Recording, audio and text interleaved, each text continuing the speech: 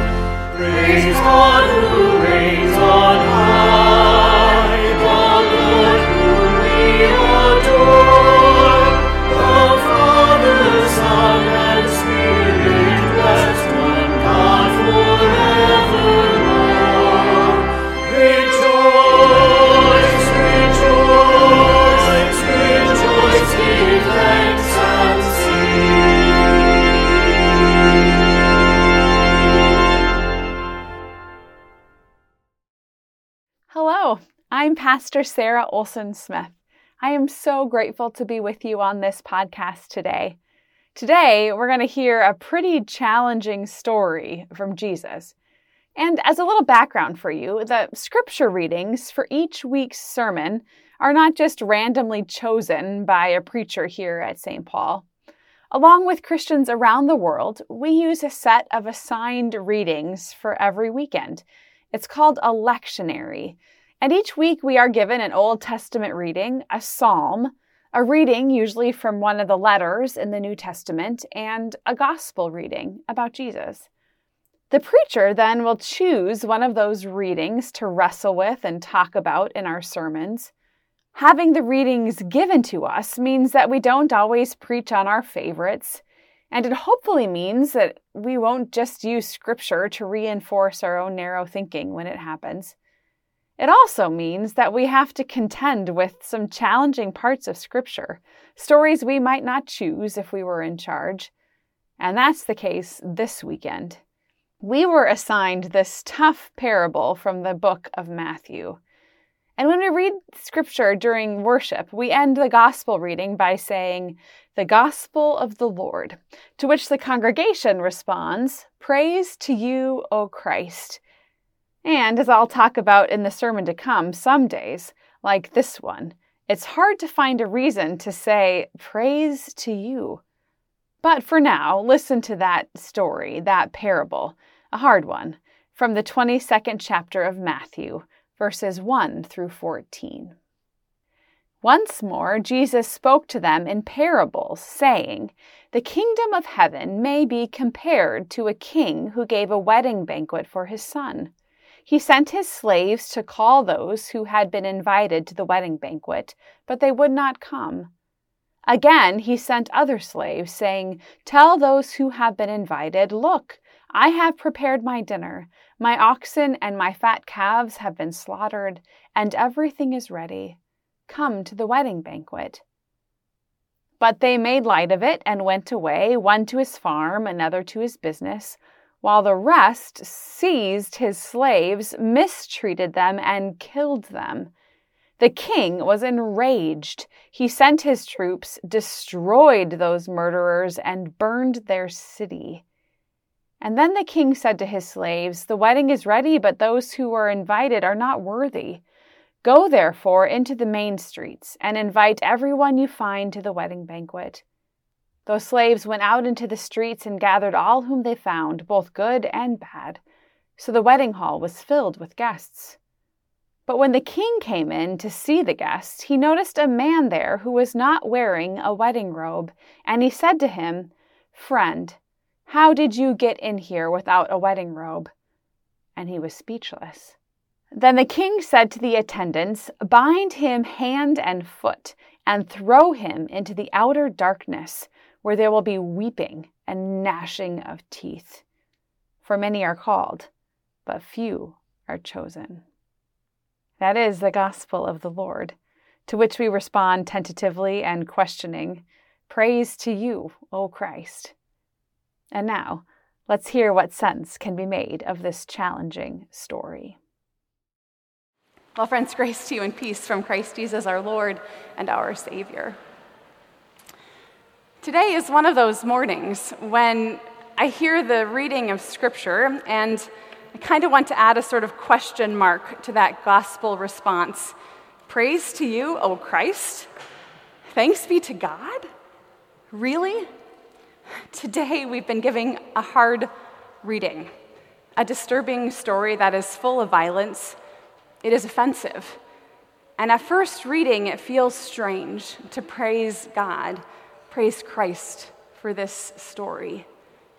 The story Jesus tells, begins with a wedding party. And so we think it's going to be sort of full of delight. But then the people refuse to come to that party, and they don't just send a polite RSVP, they kill the slaves who came to remind them of their invitation. And in retaliation, the king sends his troops to murder them and burn down their city. And then everyone left, while the city is burning, is compelled to attend that party, during which one of the guests, who didn't get the memo of it being a black tie affair, is kicked out of the wedding party and tortured. The story is terrible. Jesus tells lots of these stories that surprise us. They're unexpected. He tells these parables, these teaching stories, and he tells them to help us understand a bit more about who God is, to teach us about the reign of God, the kingdom of heaven, God's great big dream of love and life for this world. And these parables are always surprising and sort of shake us up. Sometimes, but not always, they're read allegorically, where every part has some part that matches it to teach us. So Jesus starts this story by saying, the kingdom of heaven may be compared to a king who had a wedding for his son. If we think about this story allegorically, then God would for sure be that king. And for many people, that is the traditional interpretation of this parable. The allegory, those parallels would go then, that God is the king, Jesus is the groom. The wedding feast is this great, triumphant, messianic banquet of eternal life. And those first-rate guests who didn't come, they are the Hebrew people. The rest of the guests who are called in are the Gentiles, the Christians. But this traditional way of reading this parable is problematic for several reasons. First, there is no way that God could be the cruel and monstrous king of this story, although this story, like so many others, have been used to justify violence in the name of God.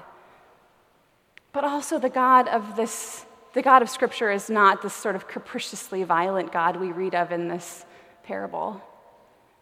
But even more, that traditional interpretation of this parable is deeply anti-Semitic and has, like other parts of Scripture, been flipped around and misused to justify prejudice and harm and violence to the Jewish people for centuries. So, if reading this story as an allegory needs to be abandoned, what can this story teach us about Jesus? Perhaps there's a clue in that first line where Jesus says, "The kingdom of heaven may be compared to a king." Comparing isn't just about finding those kind of parallel lines of similarities. It's also about contrasts. Perhaps this is a story about how different God's ways are from the ways of the world. Perhaps it teaches us how God is not, and therefore how we ought not to live. We can look at this parable and see the stark difference between what we know of God's goodness and the world's violence. I'm not sure about you, but I recognize that world that Jesus describes in his story, a world where violence begets more violence, and more violence turns to more violence, where cities burn and innocent people are caught in the crossfire. We know this. We see it on the news. Some of us have lived it. We can read this story and see our world in it and see how far we are from God's great big dream of love and life for this world. In fact, as I read this story this week and prayed over it, I kept saying to myself, Jesus, I have read this in the paper this week. What good news is here? For what are we saying? Praise to you, O Christ. How does this story help us to live faithfully in this world burning right now? Well, maybe one way to think about it is to flip this whole story upside down. One way of reading this story is to see not Jesus, not as the groom, but as the one at the end of the story, the one who didn't have the right clothes, who showed up to the party in flip-flops and torn jeans, who was bound and cast out. Perhaps Jesus is the one in this story who refused to wear those robes of privilege and power and violence, who would not dance while the city burned, who resisted participation in a world of such abuse and corruption, who was ultimately cast out and tortured, put on a cross. Maybe this story teaches us about God's way of redemption that comes through the cross, from self-giving. Maybe that saving hope we have is not in powerful violence, but in powerful love. As the last character, Jesus names the ways that he stands in opposition to the ways of this world that glorify violence and sink into cycles of retaliation that use power to harm. Instead, Jesus, the character in this story, refuses to participate in it, steps outside of it. And this way of reading would be consistent with so much else that we read in the Gospel of Matthew, where Jesus says, if someone strikes you on the right cheek, turn the left one also. If someone takes your coat, give them your cloak also. Love your enemies. Pray for those who persecute you. And when Jesus was arrested in the Gospel of Matthew, we see Peter trying to defend Jesus from the soldiers, pulling out his sword, cutting off the ear of the Roman soldier. And Jesus tells Peter to let go, put his sword away, and he heals that soldier's ear right before he arrests him. This parable of Jesus is in some ways a way that Jesus continues this teaching for us about how we can live faithfully in a burning and violent and chaotic world.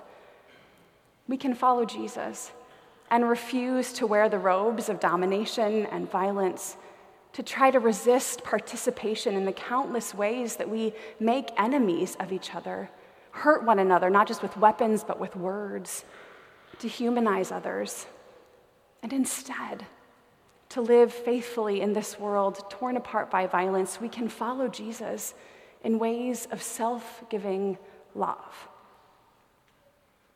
So, if this story is about how not to live, here are some opposites that we can look to in this story, ways that I think we can live right now Jesus' self-giving love in this world.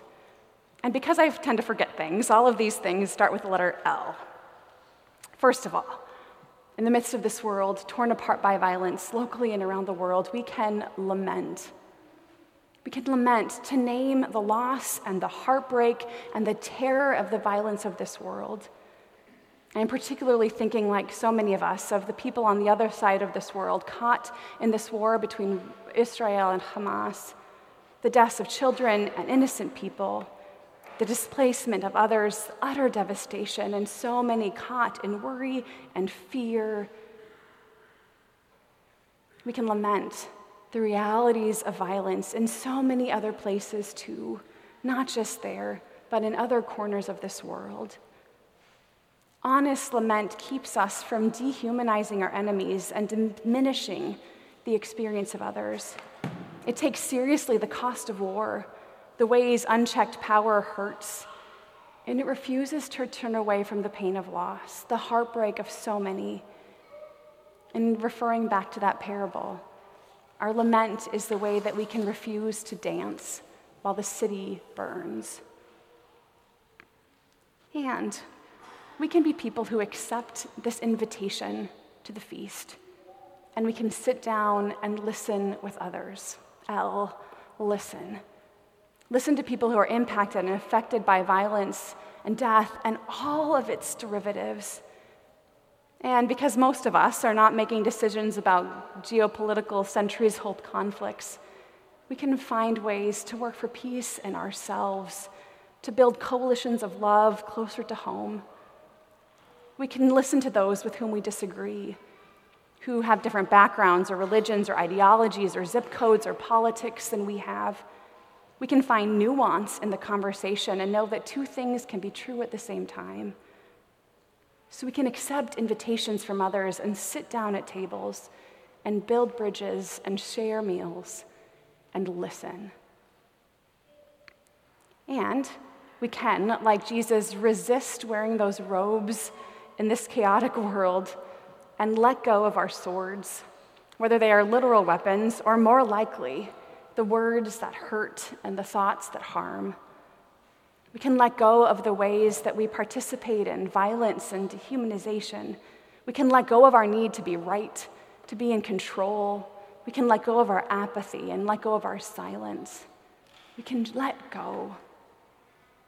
And then there's one more here. Lean. We can lean into hope. This parable reminds us that the king's way of violence and retribution is not what God longs for us and for this world. God instead gives us another vision, this vision we read about in Isaiah, a time and a place where death will be swallowed up, where the shroud that is cast over all nations will be destroyed, where tears will be wiped away, and where God will gather up all of God's people together for a feast of well-aged wine and meat filled with marrow for all of us. the ones on this side and the ones on the other, our favorites and our enemies, our beloveds and the ones who have been cast out, all of us gathered together. This is what God dreams for us and for this world. And this is the dream that we can lean into. And when we can imagine it, we can live it. We can dare to take small steps, step by step toward it. We can do impossible and ridiculous things like loving our enemies and turning the other cheek, just as Jesus said, because we can trust that this is how we bring God's dream into reality here. Even if it's just in one small corner of the planet, even if the terrors of war are enormous and real, our small acts of self-giving love, our lamenting and listening, letting go and leaning into hope, these are building blocks for peace, ways that we can participate in Jesus' self-giving love for this world, and the ways that Jesus is transforming and healing this world through all of us. The kingdom of heaven can be compared to that king and his violent ways. In it, we can see what that kingdom of heaven is not. But the kingdom of heaven, God's great big dream of love and life for us in this world, can be found in people following Jesus in his self-giving love. And to this, we can say, with hope, praise to you, O Christ. Amen.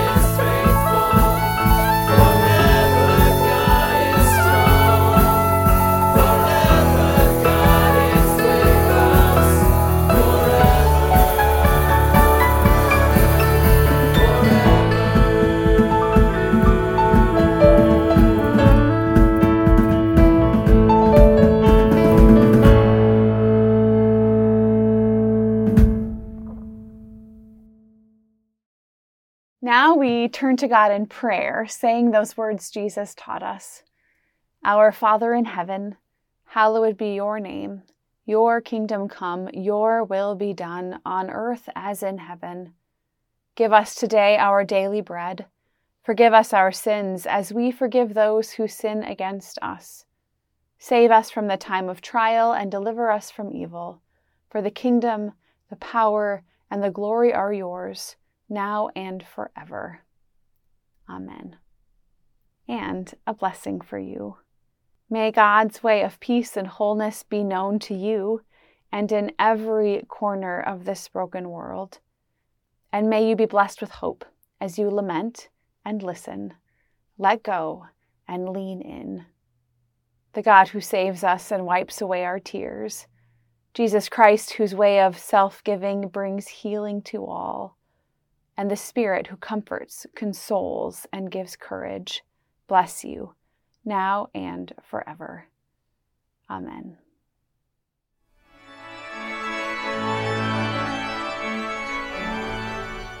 I hope you've enjoyed this podcast, and thanks for your support of the ministries of St. Paul Lutheran Church.